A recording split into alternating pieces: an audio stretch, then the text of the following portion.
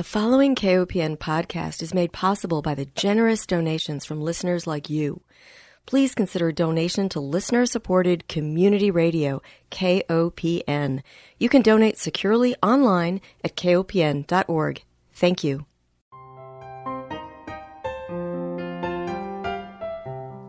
Hi, welcome to Food Sleuth Radio, where we help you think beyond your plate.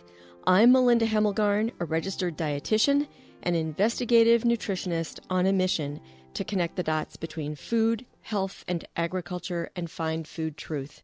And I am honored today to welcome my guest, Dr. Monica White. She is an associate professor of environmental justice at the Gaylord Nelson Institute for Environmental Studies in the Department of Community and Environmental Sociology at the University of Wisconsin in Madison. She is the author of a tremendous new book titled Freedom Farmers: Agricultural Resistance and the Black Freedom Movement. It was published by the University of North Carolina Press. The book is the winner of the 2020 First Book Award from the Association for the Study of Food in Society.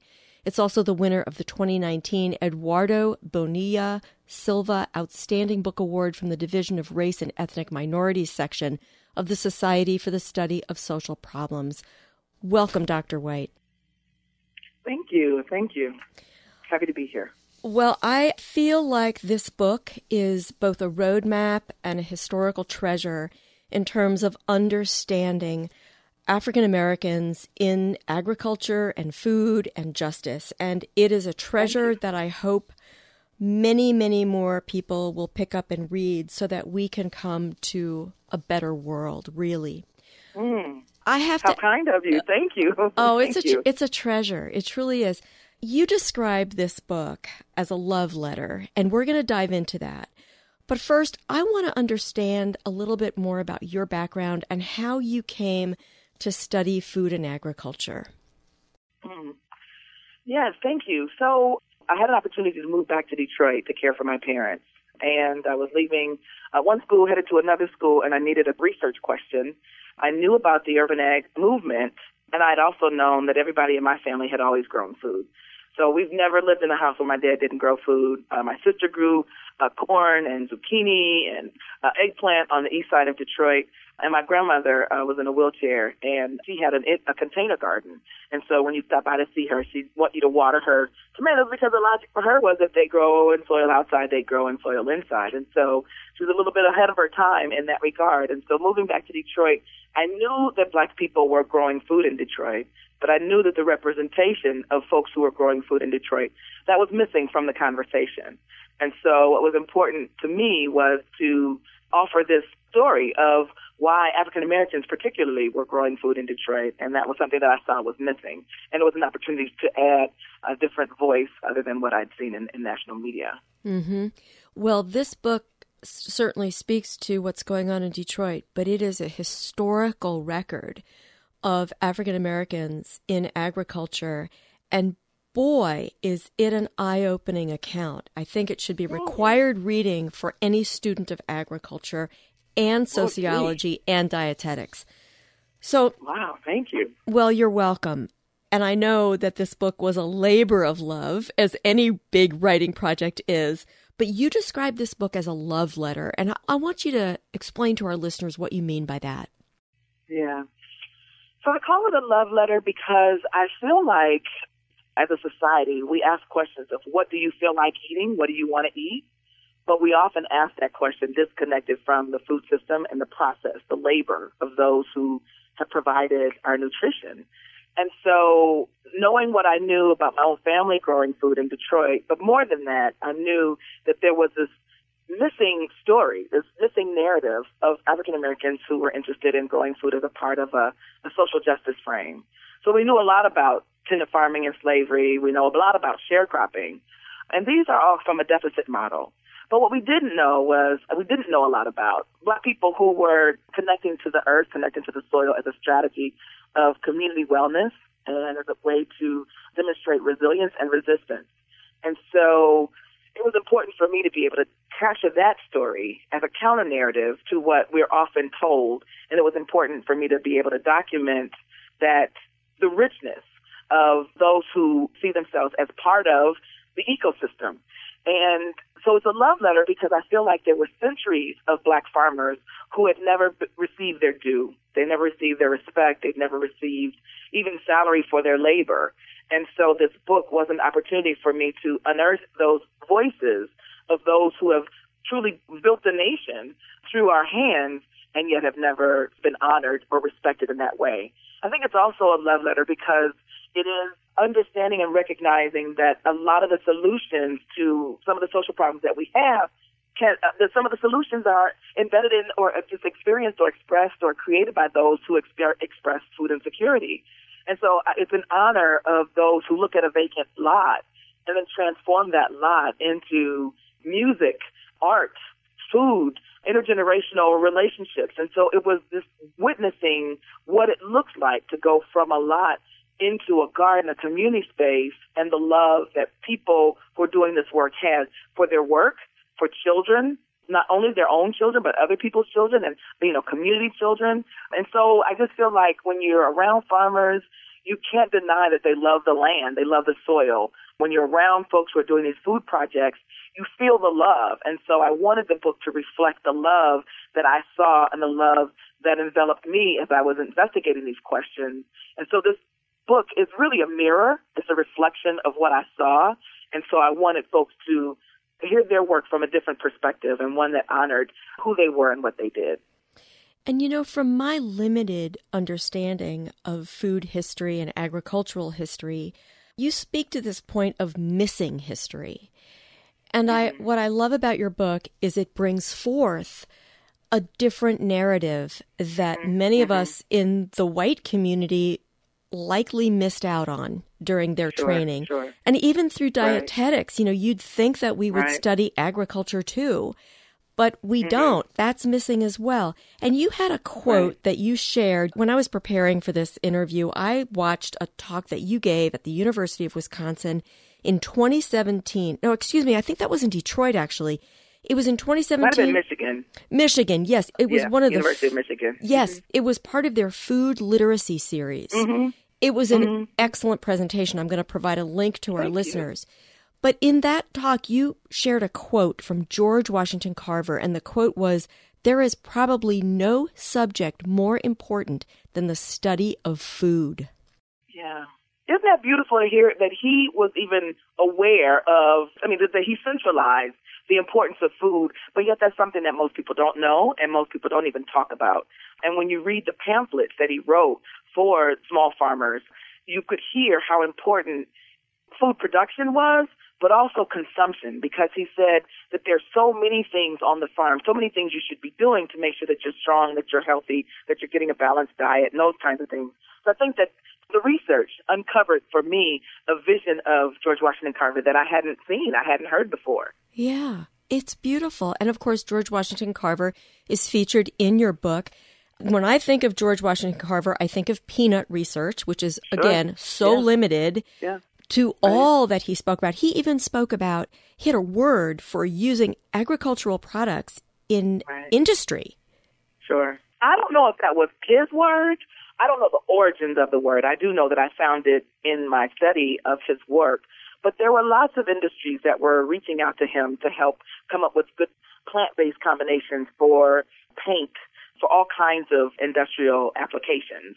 So at some point, you kind of feel like, had that been developed even further, we may have more sustainable resources that we use in our technology today, had that been explored more fully. And I just bring this up again to point at that part.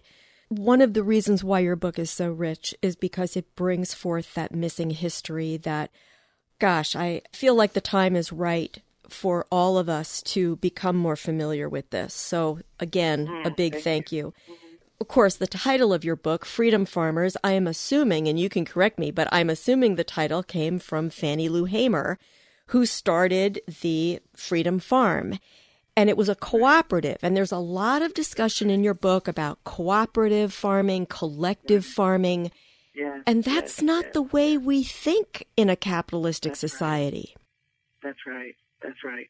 So first, I give credit to Suliata Chajua, who's at the University of Illinois Urbana-Champaign, when I told him I was thinking about the book and thinking about doing the research on the book, he gave me the title Freedom Farmers.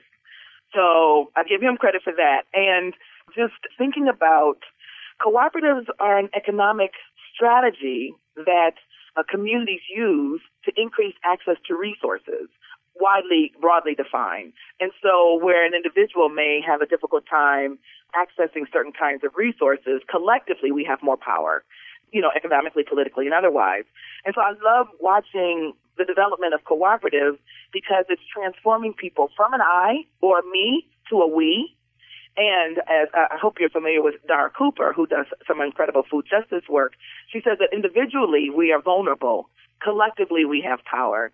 And so when you see one farmer may not be able to provide enough produce to make it worth the while for a distributor, but yet a co-op of farmers who have made some understanding as to what we'll grow, how much we'll charge, those kinds of ideas, that makes it better for a collective of farmers. And to see how this has worked historically, even today, I think that there are lots of conversations of folks creating cooperatives as an economic alternative to being individually vulnerable, I think. And yet, when you talk about learning about cooperative business models, I don't believe that they are traditionally taught in the business schools, at least at the universities that I'm aware of. It's more likely a concept that is taught and explored in rural sociology departments. So the fact that you bring forth this model of business, I think, is really important. Thank you. Well, it's funny you would say that because actually here at UW-Madison, we have the Center for Cooperatives. And every year they run conferences on how to do a startup. There's a whole wide range of strategies that center is doing that's super important. And so serendipity brought me to Madison, where I learned a lot more about cooperatives than I thought I would. Right. So is that part of the business school, or is this a standalone? It's a separate entity. Yeah. Well, I think it's really smart for us to be thinking about alternatives because clearly before COVID hit, we were really focused, or at least I was really focused on the impact of climate change when it came to our food system and public health. And I think that not only you describe agriculture as a strategy for resistance, but cooperatives are a strategy for resistance as well. Oh, yes.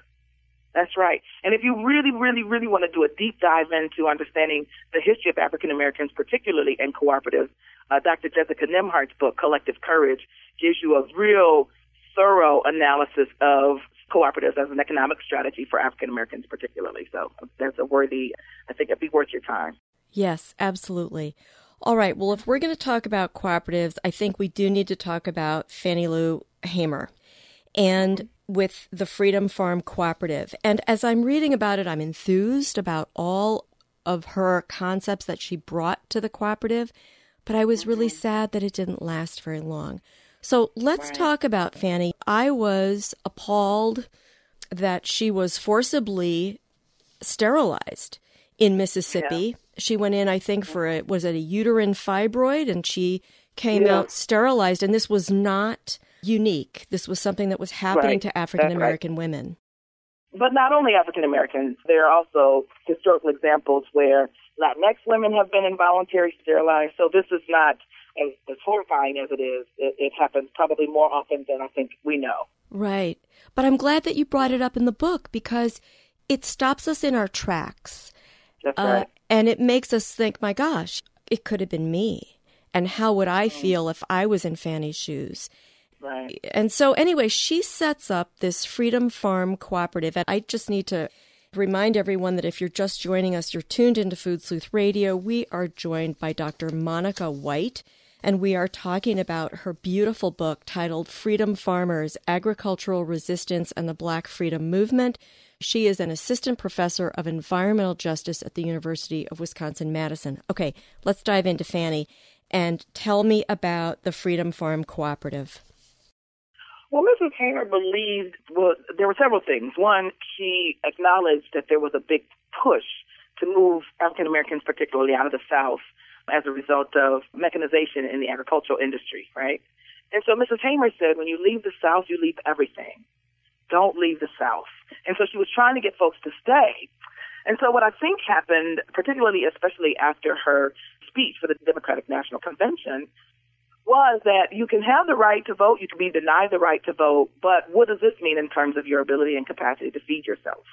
And so upon her return, recognized that the folks around her were impoverished and that there were some resources that they had access to that could be utilized in this way. And so started Freedom Farm Agricultural Cooperative, and I was often struck with what it must have felt like for someone. Mrs. Hamer was one who registered to vote, returned to her place of employment, which is also her residence at Marlowe Plantation, and was informed that her registering to vote meant that she was fired and evicted.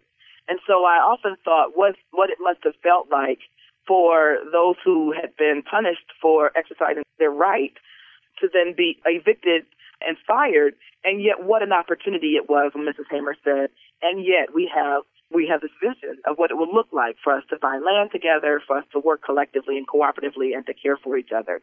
So I feel like that part of it is really enriching, especially as I was writing the book and talking about what must it feel like for folks who are involved in the automobile industry, who are losing their jobs and losing their homes and losing their employment. What message might Mrs. Hamer have for folks in Detroit who are going through the bankruptcy and what have you?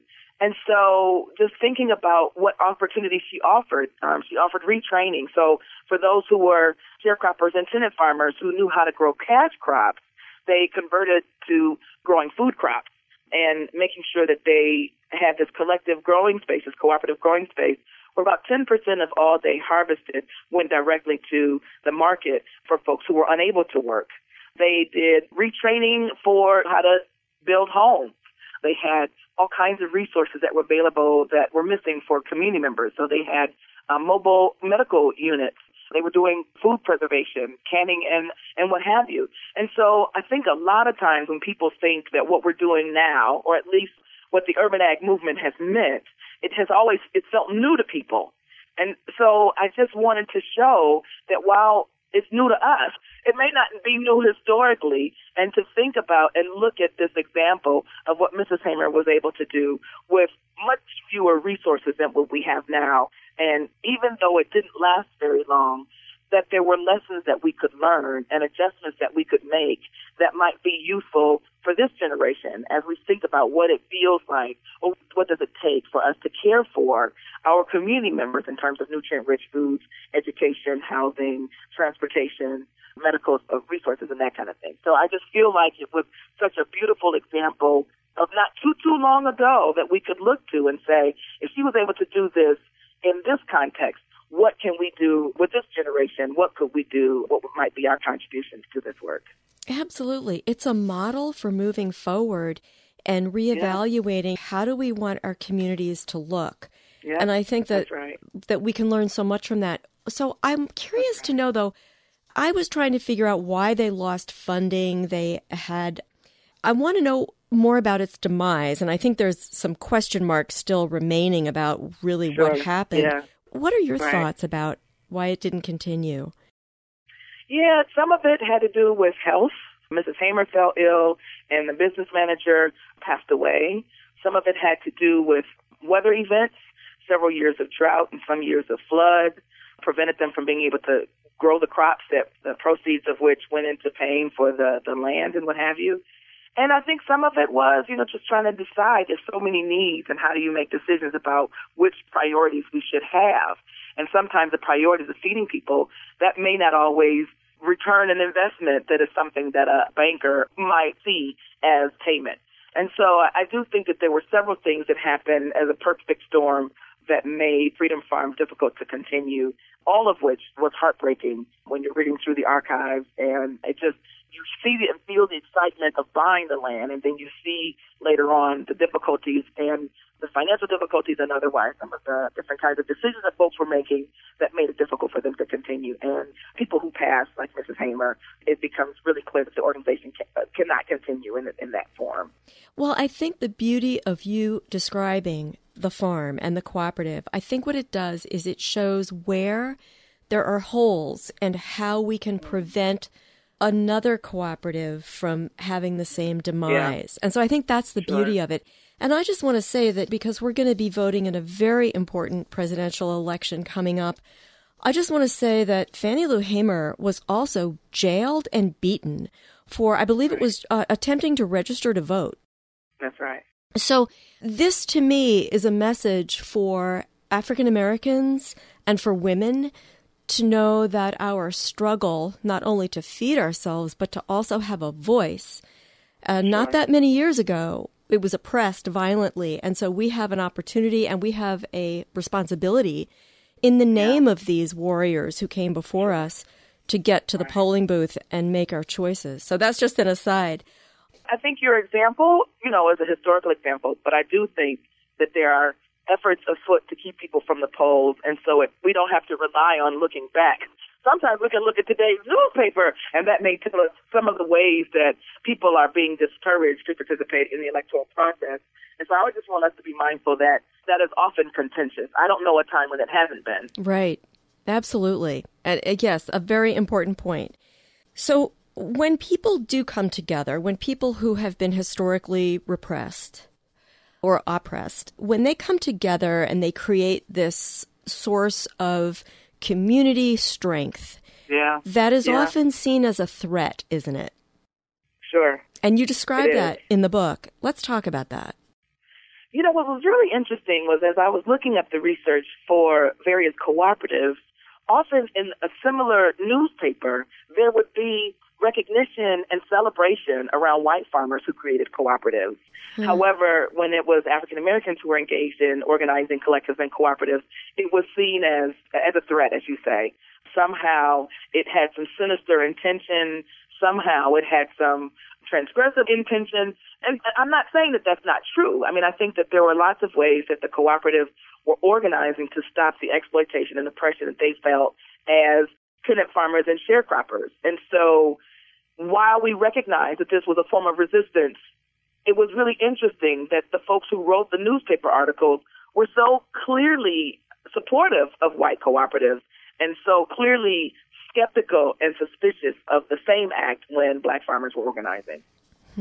Yeah, it's so important to consider the ways we think about the same activities if they're done by someone with white skin versus someone with dark skin. Right. Yeah, the difference that race makes. I'm sorry. Exactly. The difference that race makes. The difference that race makes. And that is the beauty of your book, is that it really brings attention to these issues that are coming to the fore today. So again, very timely reading.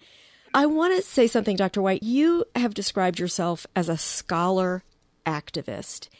And I've been in other audiences of meetings where people who are academia, they don't feel comfortable in the activist role. They feel like their responsibility is to put forth the information. And what I really admire about you is that you recognize that you have a responsibility, that you've got this scholarship under your belt. There's more to it than just reporting it. You also describe yourself in this activist role. Can you talk to me about that? Oh, that's a great question. So, yes, you're asking how I come to define myself as a scholar activist, or what does it mean to be a scholar activist? What does it mean to be a scholar activist, how you came to that, and helping others see that they perhaps have a responsibility to use their scholarship to work for the greater good. Yes. So I call myself a scholar activist because both parts of me are important, and they both remind me of my commitment to community. So as a child raised in Detroit by my father was a professor at Wayne State University. My mom has a master's degree and was an educator. Books were always my friends. School was always, even though it wasn't easy, but it was always a place I felt and found comfort. And so I have always wanted to find what my contributions to the world could be. And in doing so, I found that it was in my love of language and my love of asking these kinds of questions that if I asked the right kinds of questions in community with other folks who are trying to bring about a better world, it would allow me the opportunity to use my gifts of the academy for our community wellness and as a strategy to uplift the conversation, I think. So for me, I think I disagree with Audre Lorde, who says that the master's tools cannot be used to dismantle the master's house. I don't know what tools she meant when she said that, but if language is what she intended, I do think that language in the academy can be useful in these ways, and I wanted to make sure that whatever it is that I learned, that I make sure that that's accessible, and I make sure that I use that as my gift, and as a gift to Black community, if that makes sense. It absolutely does. So as a Scott, go ahead, I'm sorry. No, I was just agreeing with you that it absolutely does make sense. So I was just taught, to whom, what is it, the saying, for those to whom much is given, much is required. And so the questions that I ask are all informed by community. There's not a part of my research agenda that does not come from community. And so I'm always asking the question, what don't we know?